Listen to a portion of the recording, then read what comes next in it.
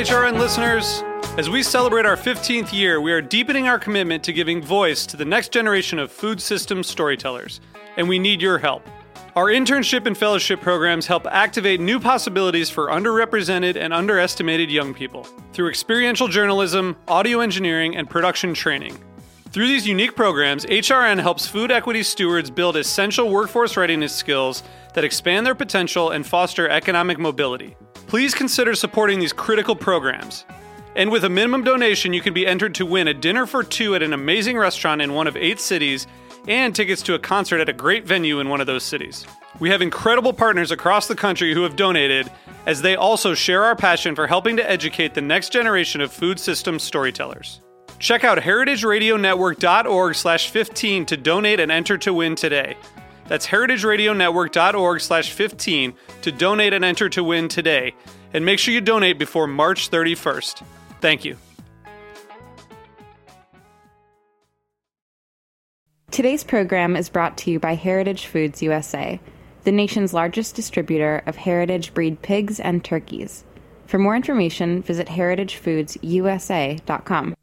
I'm Damon Bolte, host of The Speakeasy. You're listening to Heritage Radio Network, broadcasting live from Bushwick, Brooklyn. If you like this program, visit heritageradionetwork.org for thousands more.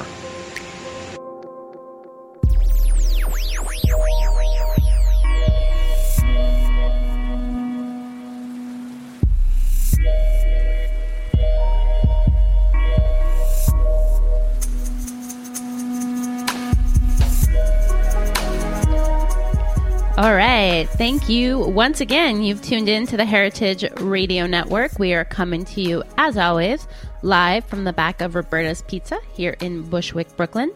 You're tuned in to the Farm Report. I'm your host, Erin Fairbanks, and we have a jam-packed show for you today. We're going to be joined at the top of the show by Julie Gouldineer. She is a Maryland organizer for Food and Water Watch. And then in the second half of the show, we'll be talking with our friends from Food and Enterprise, Wenjie Lin and Erica Dorn. So definitely hang tight for that. But before we jump in, I want to put out a little food for thought. I was doing some traveling down in Florida over the weekend. So spending a little time in the airport magazine kiosk, as one is wont to do when traveling. And I couldn't help but notice, as I'm sure most of you out there have also noticed, it's the annual Sports Illustrated swimsuit edition hit the newsstands this week. CoverGirl Hannah Davis making her debut at the front. But you might be wondering why I'm talking about that on the Farm Report.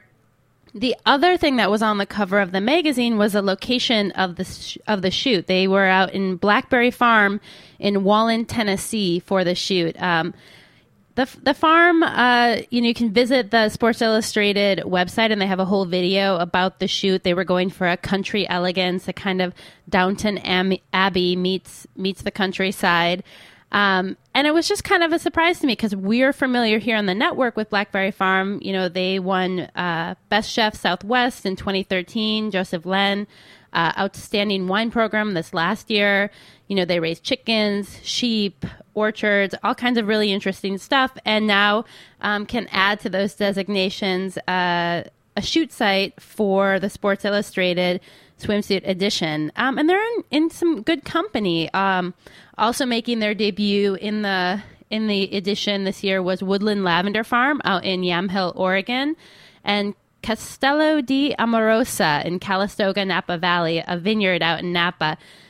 Just something I've been crunching on. Would love to hear your thoughts, what this might mean, the intersection of bikinis and farms and food, a little bit unexpected, and something to chew on over the next course of the week. But moving on to more serious matters, I want to welcome Julie to the show. She's on the line with us from down in Maryland. Julie, thanks for joining.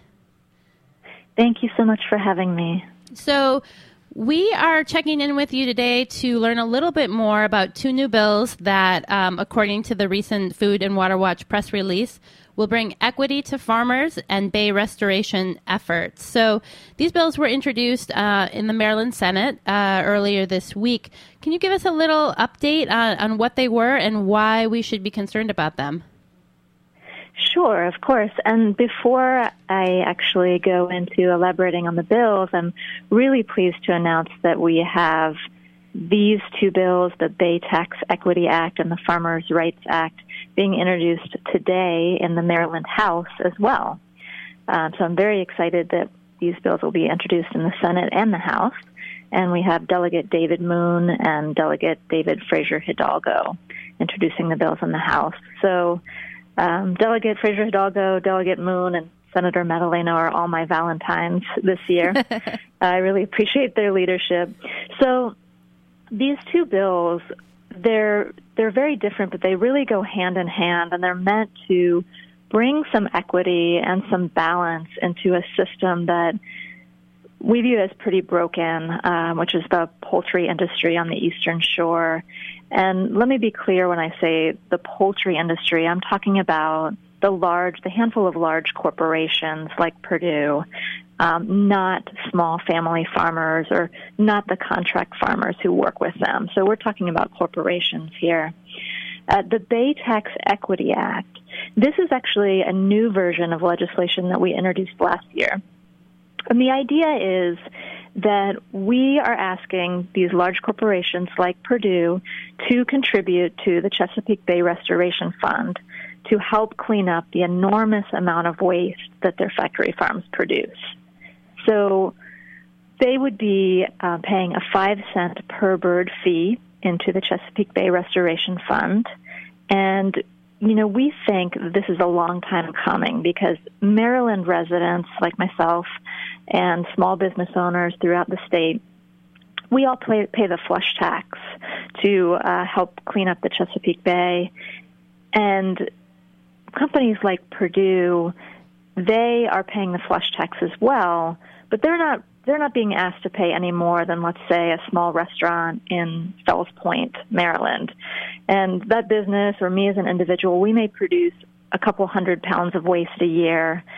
And then if you look at the poultry industry, they're producing close to 1.5 billion pounds of chicken manure every year. And Yikes. Not assuming any more responsibility, financial or otherwise, for cleaning that up. So we think that's pretty basic. It's your mess. You should take the lead in cleaning it up. The second bill is the Farmer Rights Act. And this is really exciting because in doing research about these large companies and their business models, we've been pretty horrified to discover that their contract farmers are not really doing so well. So we're looking at companies that are reaping billions of dollars annually. And yet you look at their contract growers, and these are the people that actually grow their chickens for the companies. If they don't have off-farm employment, so if they're not holding down a second or third job, 71% of these contract growers are basically living below the poverty line. And we think this is absurd. We've also found that they have really almost no negotiating power with these contracts. And this is really important because for many agricultural communities like the Eastern Shore, there's really only one major industry, and that's the poultry industry. So it's not like there's a lot of choice about who to work for and what to grow. So the Farmer Rights Act has many, many protections for farmers, transparency clauses so the contracts are easy to read and understand. It also provides protections for them to be able to openly discuss their contracts, to discuss work-related issues, and to even get some money back if their contracts are terminated.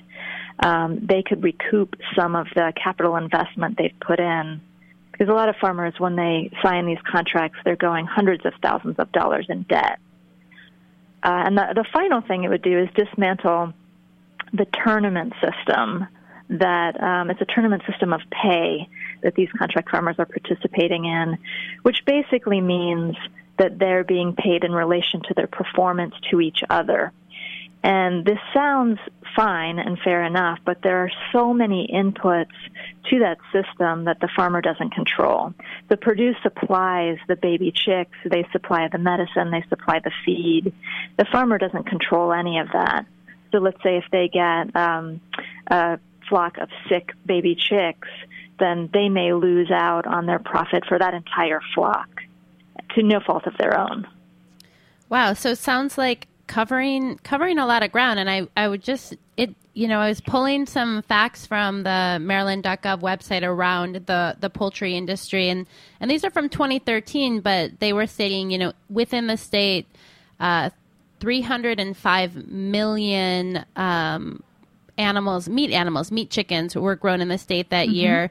That's 1.6 billion pounds of chicken. So no small feat, making shifts even at the margins with these industries can have some pretty big impact. So we look forward to kind of staying in touch with you and following these bills as they move through the House and the Senate down in Maryland. Julie, thanks so much for joining us. Thank you for having me. It's been great. So kind of on that same vein, we talk a lot about, accounting for the real cost of food production. And this seems like a real case where there is some movement to make the folks who are responsible for the production pay that true cost. And finance is a big topic around agriculture, and something that we're going to be chatting about on the rest of the show as we look to explore and learn a little bit more about the Food and Enterprise Conference that's coming up later this month. The conference will run from February 27th through March 1st. For folks who aren't familiar, Food and Enterprise is a social impact, mission-driven event dedicated to promoting understanding and collaboration amongst multiple stakeholders. Farmers, entrepreneurs, consultants, funders, investors, everyone kind of coming to the table to talk about how do we finance a better local food system. So I'm really thrilled to have Erica Dorn in the studio with us today, because Erica, you kind of so uniquely have worn all these hats: the farmer, the consultant, the funder, the investor, and you've been working with Food and Enterprise since its inception. Is that right? Yes, and not close to wearing all the hats, but there are a few of them that I've tried on in the last few years for sure. I think you're being a little modest, but I'll let you have it. So why don't we give folks a little run of show on your background, because you've been involved with Slow Money, you teach at Baruch, you work with a farm out in Staten Island, you do financial consulting. How should folks kind of position you as we're moving through the rest of the conversation? Sure. I would say all around I'm an advocate for small business. In particular, I focus on working with food and farm businesses, both here in New York and in the Bay Area. And I'm particularly interested in a lot of the lessons to be learned between these parallel food economies being developed on both sides of the country. So I'm genuinely curious about all aspects of food, and I've dug really deep into how capital can be, both social and economic capital can have a huge role in changing our food system. Cool. So we are also going to be joined momentarily by Wenjie Ying. She's the program director for Local Roots, and she'll be sitting on one of the panels during the conference. So we'll hang tight and connect with her shortly. But Erica, you've done some of the programming, but also some of the fundraising for Food and Enterprise. And, initially when Food and Enterprise was conceived, it was run as a project through the Food Book Fair, where we here at the network, we've been involved with them as well. Why was there the shift to make Food and Enterprise its own separate thing? Great question. If those of you who have heard of the Food Book Fair, it's a really exciting more culturally food-focused event that happens at the Wythe Hotel. Food and Enterprise incubated within that conference, and it was very clear from the onset that it was a different audience, really focused on small businesses and investors, versus Food Book Fair that has a much broader mission around food culture, authors, chefs. So I would say the distinction is the small business owner and investor have a different agenda between those two conferences, but they're incredible sisters, I guess you could say. Yeah, so it's kind of like the ideal scenario where you start something as a small thing and it grows to stand as much like I think what is the hope for the outcomes of Food and Enterprise. It's more than just a conference. It's a space where people are actually doing real work.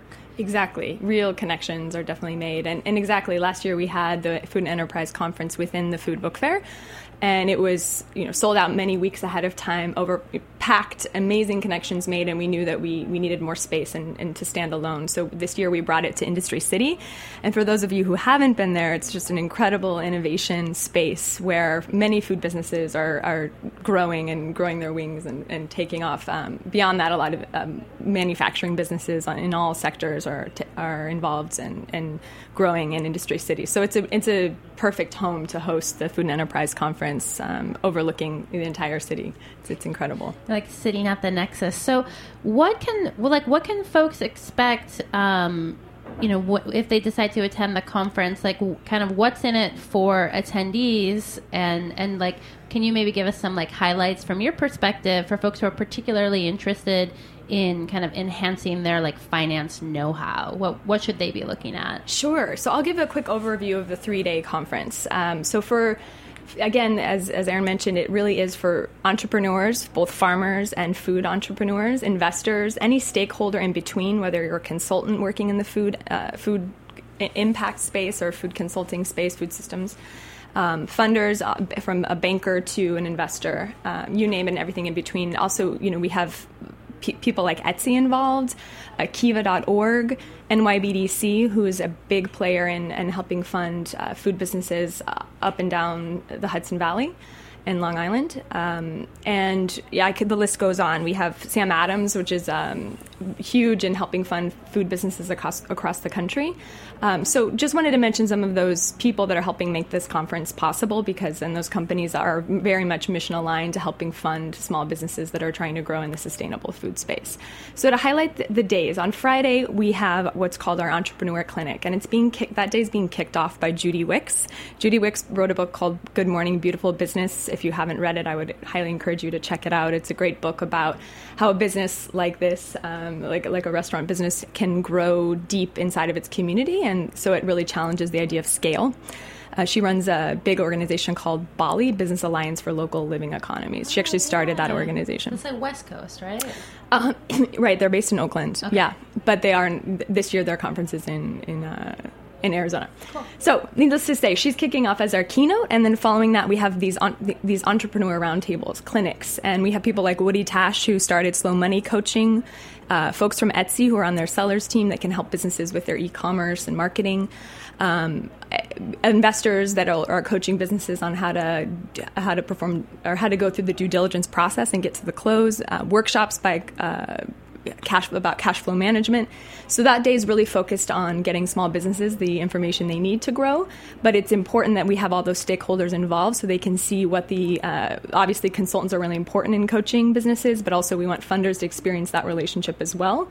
Baldur, who's also a partner in this event, is hosting our reception along with Sam Adams Beer. So we have live music and great interaction happening that evening as well. So it's a day of networking, a day of learning from Judy Wicks.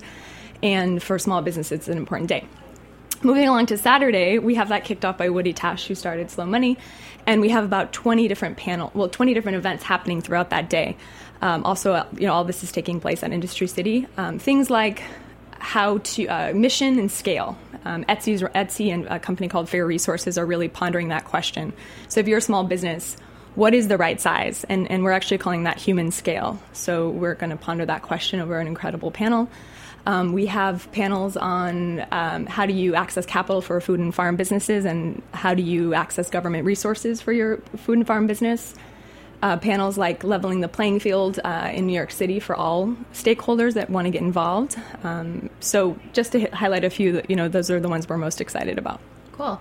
I feel like in a lot of like spaces, especially around food and farming, the conversation tends to spend a lot of time around kind of like the passion behind the pursuit and your like enthusiasm for a particular vegetable or your product, and this idea that like if you build it, they will come. If you have a great idea, if you have a great passion for something, if you're quote unquote like doing the right thing, then your business will be a success. But I feel like what doesn't often work into the conversation, especially for folks that are kicking off, is the importance of a real financial underpinning and really having a sense of how to actually run the business of your business.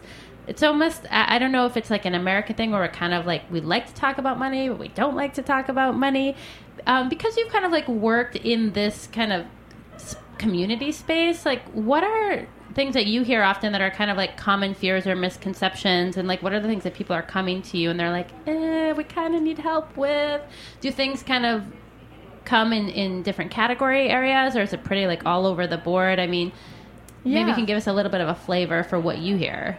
Oh, great.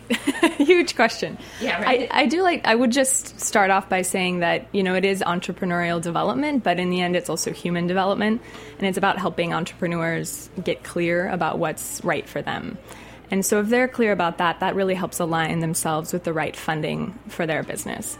And because there's such a huge array of ways to fund your business today, it's a great opportunity to get clear because you have so many options. So for a business that's really prepped to grow and scale and wants to scale and has, in our context, the right measures in place to make sure the business is going to be sustainable, absolutely, it's a good idea to go after investors and understand what are those terms and what does that look like to have an investor involved. So coming to Food Enterprise, it's a great way to, one, meet investors, but also understand what you're asking for when you're meeting with them, because you can have entrepreneurial friendly terms or investor friendly terms. And of course, in this conference, we really have a group of investors that are committed to the sustainable food space and working with entrepreneurs. But it's important that the entrepreneur understand that. But there are also entrepreneurs that may not want to take on investors, and there are options like crowdfunding where you can use more of your own social capital to raise funds to grow your business. I know I often hear from entrepreneurs a huge fear of taking on debt because it's not, and a lot of times entrepreneurs will ask, well, can I, it's not me, it's my business that needs the money. And it's, again, coming back to this idea of, well, it's human development. Your business is you, especially at the beginning. And so a lot of fear around that debt. I think if you have the right tools in place, absolutely debt is needed to grow and can be an incredible force for growing a business. And there are a lot of great options out there, which I mentioned, NYBDC, VEDC. So in New York, limitless options to help fund your business. Does that get at your part of your question? Yeah, okay. And it's like funny. I'm thinking about also because like I said, I've been doing some traveling, and the other kind of magazine that caught my eye was Newsweek did a piece on women in Silicon Valley, talking about kind of the funding environment in the tech space and in the startup space, and like each kind of industry having its own kind of cultural norms around like funding and talking about capital and like who are the disruptors in that space. And I think we have Wenjie on the line, right, Liz? Yeah. Okay. Awesome. So I want to bring her into the conversation because Wenjie, you're actually going to be leading up a panel called Disrupting the Supply Chain to Connect Communities: How Food Hubs, CSAs, and other business models are finding markets and money while meeting community needs. So I want to talk a little bit about that, but before we jump in, Wenjie, you are the program director at Local Roots CSA. So maybe you can fill in our listeners a little bit on what Local Roots is and what you do, and then we'll talk a little bit about your disruptive tendencies. Hey guys, so Local Roots NYC pretty much creates a convenient connection between our local farms in New York City. And we do this through an alternative CSA model. So we have 15 plus locations throughout the city, and we kind of tweak the original CSA model to better customize the lifestyles in New York City. And we also do fun events like supper clubs, cooking classes, and music festivals to kind of broaden that community. So can you guys hear me okay? Yeah, you're coming through great. Okay, cool. So our CSA model is a little different where instead of the 24-week system, we have 12 weeks. So that kind of gives people more financial flexibility. People love to travel in New York in the summertime. So if you're gone for the summer and you come back for the fall, you can still get your fresh produce from local farms through our CSA. We also offer a huge variety of share options. So you're not committed just to a vegetable share, which is how most CSAs are. We thought, if you're a farmer, even if you're not growing vegetables, you're still working hard, you need that extra support. So we have eggs, bread, granola, pasta, small batch producers like Mike's Hot Honey and, chocolates, kind of your complete grocery bag. all at one location from all sustainable producers. How did you know you could break the rules like that? Like, how did you know you could do something different than the CSA, the traditional CSA model? I didn't.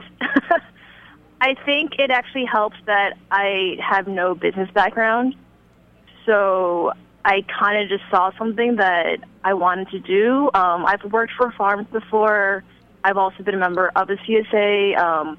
So I kind of just saw, to me, a missing link that I thought, why not try it out and see what happens? And that was 4.5 years ago. And I think it also helps that I live in New York City, so I kind of understand the cooking culture here better than, a farmer living upstate.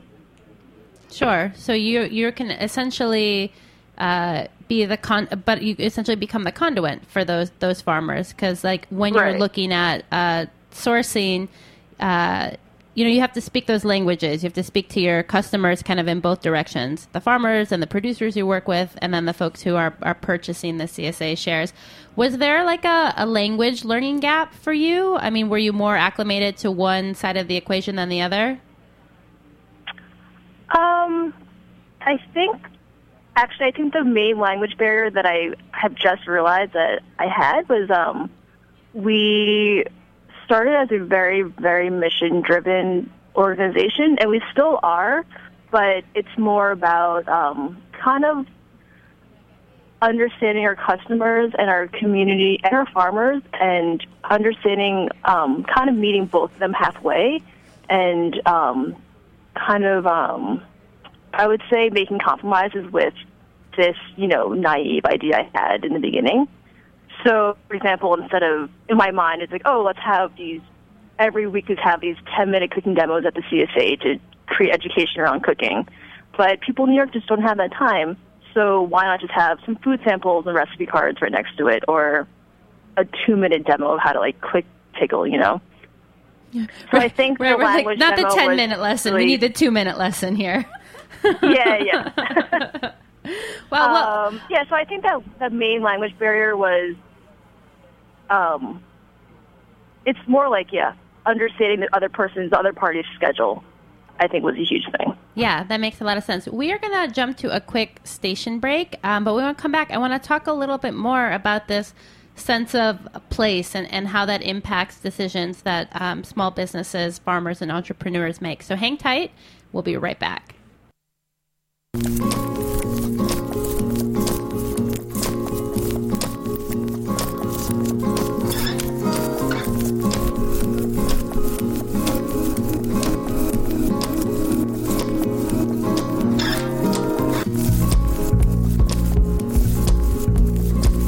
You are listening to It's Cold and Beautiful by Magical Mistakes.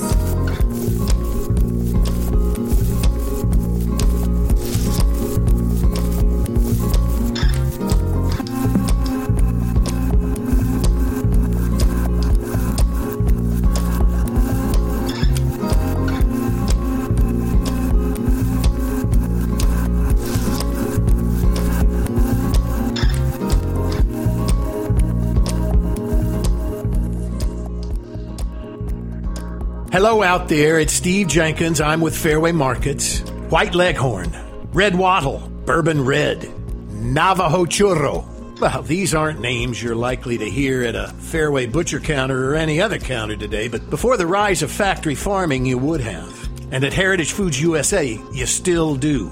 Heritage Foods USA exists to promote genetic diversity, small family farms, and a fully traceable food supply. You see, we believe the best way to help a family farmer is to buy from them. And Heritage Foods is honored to represent a network of family farmers and artisanal producers whose work presents an immeasurable gift to our food system and to biodiversity. The meat we celebrate, whether it's heritage turkey, Japanese steaks, Berkshire pork, or Navajo churro lamb chops, is the righteous kind from healthy animals of sound genetics that have been treated humanely and allowed to pursue their natural instincts. It's a simple fact. Animals raised according to this philosophy taste better. And as we like to say, you have to eat them to save them. Visit us at heritagefoodsusa.com for more information.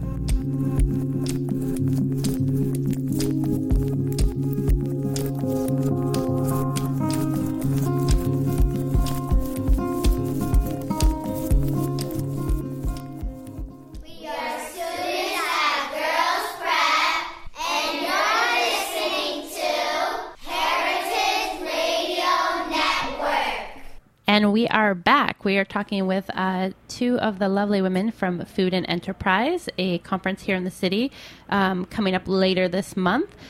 I want to talk a little bit more about a place, and when you're thinking about your business and building your business and business plan and finances, how where you're located can kind of change the equation. Now, Erica, I know you do work here in the city, but also in the Bay Area. And can you give us a sense of like when your geographical location changes, how much does that change your financing options?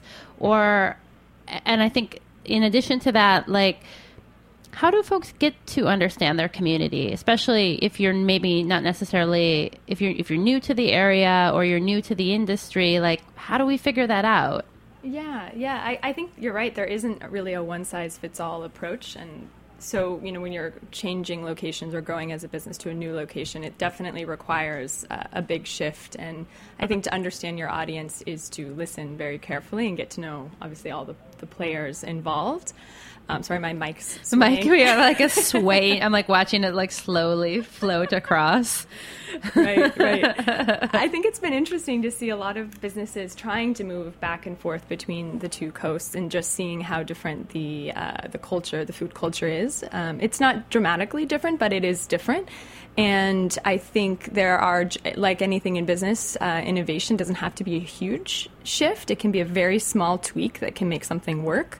So I think it's really important, generally speaking, before people launch into a huge new area of business, let's say geographically, that I always say they tiptoe into it, so to speak. So, spending a lot of time getting to know the community ahead of time helps. And I've seen that work well for a lot of companies coming from the Bay Area to New York and vice versa.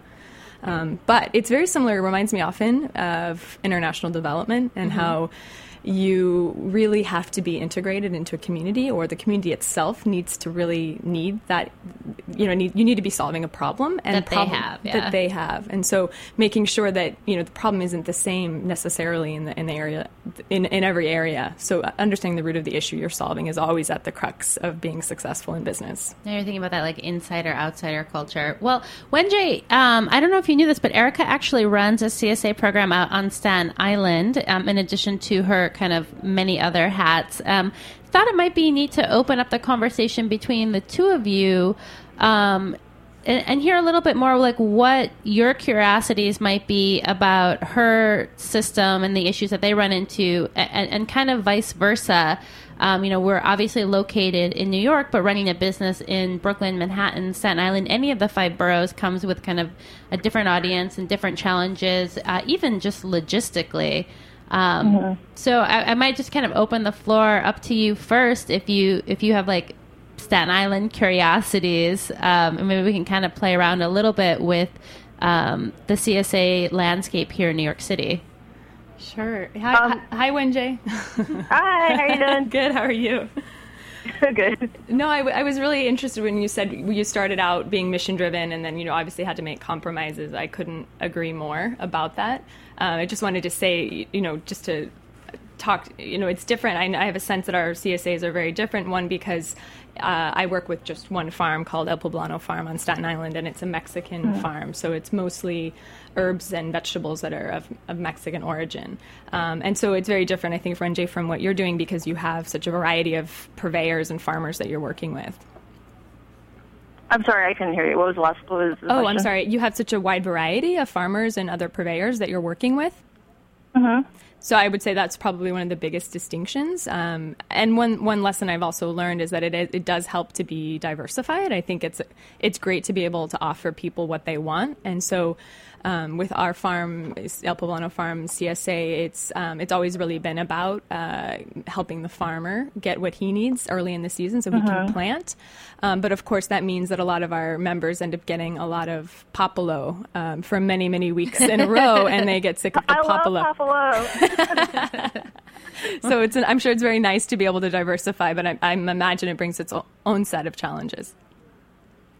Yeah, I mean, it's interesting because the vegetable farmer we work with, which is Rogowski Farm, she grows a lot of Mexican varieties like popolo, but also a lot of Asian greens. And our members are always wondering, like, what ethnicity is this farmer? So it is a lot of education, this Mexican leafy green and this Asian green, they are different. They're from different places, but you can actually cook them really similarly. So it's a lot of recipe ideas and starting conversations at the CSA to see what everyone is cooking, to swap ideas. But yeah, I'm actually really interested with because you guys do mostly Mexican varieties. How does that translate into your membership base? How does everyone perceive all those things? Yeah, I mean, a lot of, and just to kind of give background, a lot of people joined the CSA because we had some great press after doing a Kickstarter project, and so a lot of the CSA members knew what they were getting into. They were attracted by the idea of that they were going to have Mexican herbs and vegetables. So I would say, just generally speaking, there's there's a diaspora that's growing, a Mexican diaspora that's growing very steadily in New York, and so we definitely have quite a few Mexican descent CSA members. Others are just extremely interested in Mexican cuisine, and we definitely include a lot of recipes as well that help people understand how to use things like popolo and pipicha and epazote and others. But so it's a very, I would say it's very diverse in terms of membership. But I agree that, people can only handle so much popolo. So it's a challenge that we're always up against. I'm actually wondering if you're that kind of person that does not like cilantro or popolo, what are some ideas you can give them? Yeah, and I guess maybe for the listeners, just to have a sense, Popolo is a native Mexican herb that's very potent. It kind of tastes like cilantro, but with mint. It's more potent than most herbs I've tasted. It's beautiful. It actually, Popolo, it essentially means like mariposas, butterfly, in Nahuatl.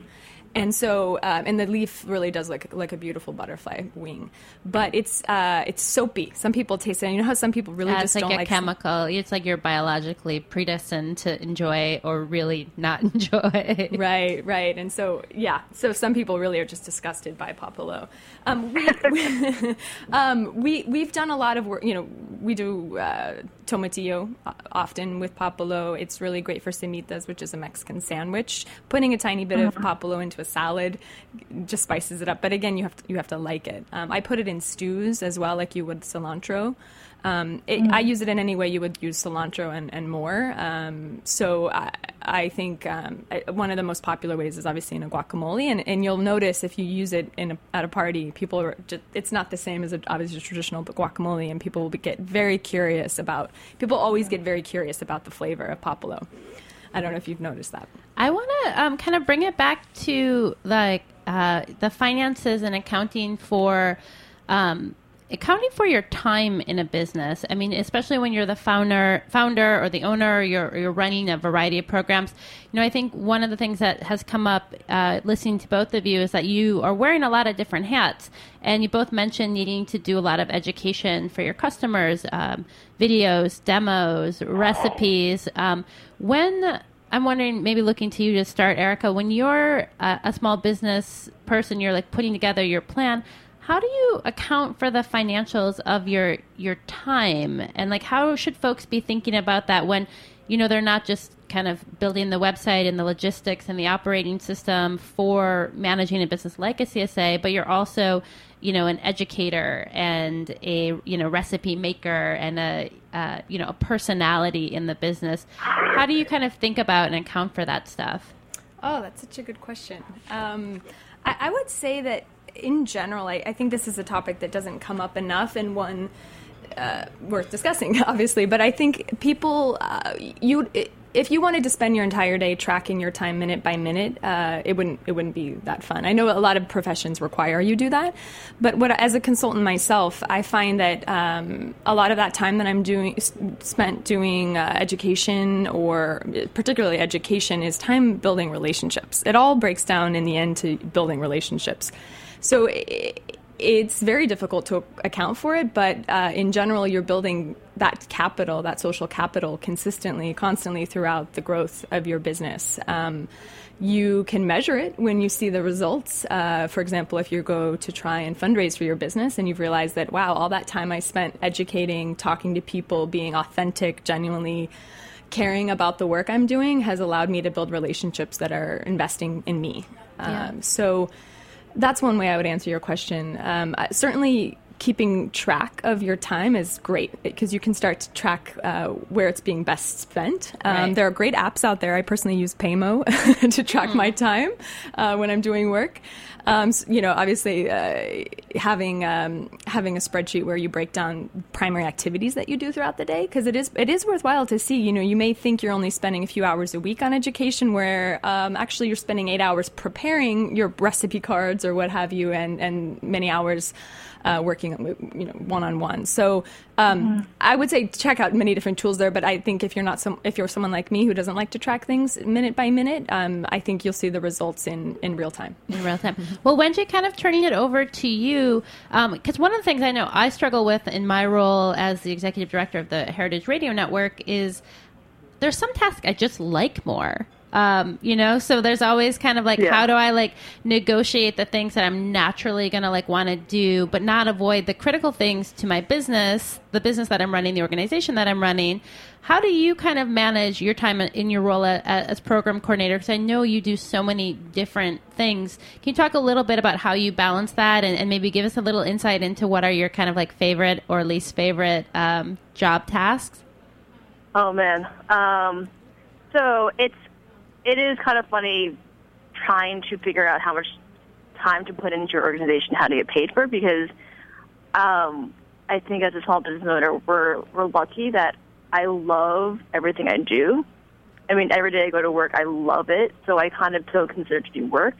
But then you also have to consider that everything you think you're going to do is going to take twice as long. So for the things I love to do, I do it the second I wake up. And pretty much everything I don't like to do, I'm doing at 2 in the morning. But so I'm a fan of apps. I organize everything I have to do kind of by most important to things that can kind of take a little longer. And I set reminders for myself. So I think just being really organized and finding a way to organize your work is super, super important, and setting a lot of reminders, because when you run your own organization, and you're your own boss, no one's telling you to do anything. So you have to have multiple ways of reminding yourself to make yourself do it. Yeah, I definitely would echo that. Although I would probably inverse my strategy. I think it's a Walt Whitman quote. It's, or maybe no, actually I think it's Mark Twain, where he's eat a frog first thing in the morning, and then you have nothing to fear for the rest of the day. So you're a much better person than I am. I always try to do the dreaded task at the beginning of the day. But I do like this idea of integrating kind of technology into managing your time, setting reminders, and really, I think as a person who runs an organization or a business, understanding that, look, you got a lot going on and you're not going to be able to keep it all in your head. That is a fantasy world. So making use of the tools you have. And we have just a few minutes left, and I wanted to turn it back to you, Erica, to talk a little bit about one of the things that I think is one of the most exciting parts of the conference, which is the pitch competition, which is what happens on Sunday. So maybe you can give folks a little flavor of what to expect from that. Sure. So that's the final day of the conference. We have quite a lot packed into that day, and it's kicking off with the Lexicon of Sustainability, who is a writer. He's done some incredible work around speech and words in the sustainable food space. So not to give away too much, just keep you slightly intrigued. It'll be an inspiring opening day on Sunday. We have 7 different businesses that are pitching at the competition, and we have a panel of judges from Ellie Truesdale from Whole Foods. We have Matt Stinchcomb from Etsy, I believe, is on the panel. We also have NYBDC, and we have quite a few. I won't list them all, but check out our website, foodenterprise.com, for that full list. And the businesses are given less than 10 minutes, around 5 minutes, to pitch their business, and they've been given some time and preparation. Some of these businesses haven't necessarily done a pitch, but mostly all of them are ready for investment. So that means that they have reached a certain level of growth in their business within generally 2 years of operation. So at that point, they're ready, they're primed for investment, and so we have an audience of investors, also people like me, who are more on the technical assistance side of things, interested in seeing and helping these businesses get investment or facilitate connections that are going to help them grow. And so the judges will give feedback. We'll listen to all 7 pitches, and then we'll have another exciting speaker to close up the day. And throughout, we have a meat space, which is a huge farmers market that we're hosting inside, food and farm market hosted inside of the conference center. So companies like Picor and Radical Farm and you name it, food and farm businesses with great food happening at Industry City. And if you haven't been out there, it's just an incredible space. So besides the pitches, we have networking and keynotes. So it's a nice wrap up from the conference. And I should have found this out ahead of time, and hopefully I'm not putting you too much on the spot, but do you know, is there going to be a hashtag for folks who are following via Twitter? Yeah, we've been using, we have all of our handles on social media are Food and Enterprise or Enterprise Food. Check out both of those. There's no official hashtag at this moment, but I think get creative. Whoever creates it first will latch on to that, be the one to coin it. But I think something like Food and F&E or Food and Enterprise, Food for Good, Invest in Food. I'll let you guys get creative. Awesome. Tweet at me, Eldorn, and I will make that our official hashtag. That's awesome. I think for me, definitely think talking again about the kind of technology that gives us new opportunities to access previously inaccessible things. I love the Twitter hashtags for following conversations at events like this, especially for folks who are listening outside the New York metro area. Wenjie, Erica, thank you so much for joining us today. It's been really great having you both on. Thank you. Yeah, thank you so much.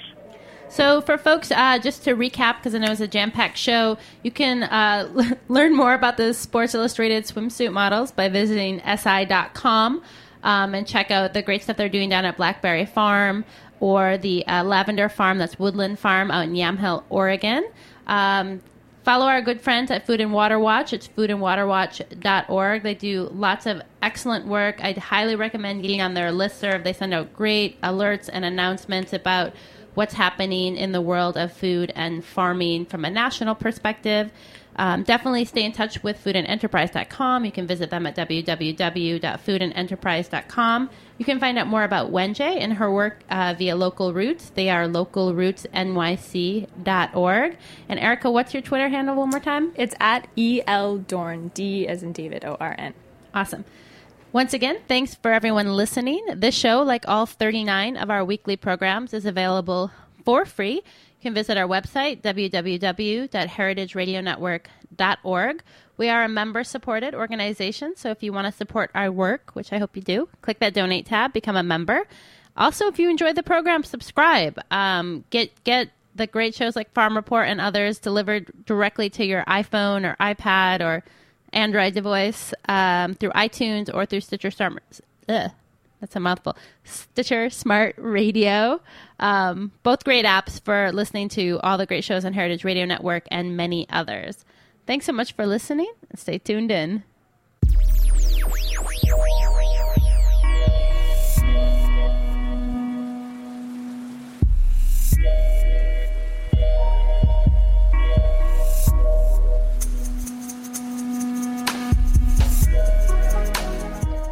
Thanks for listening to this program on heritageradionetwork.org. You can find all of our archived programs on our website or as podcasts in the iTunes Store by searching Heritage Radio Network. You can like us on Facebook and follow us on Twitter at heritage_radio. You can email us questions anytime at info@heritageradionetwork.org. Heritage Radio Network is a 501c3 nonprofit. To donate and become a member, visit our website today. Thanks for listening.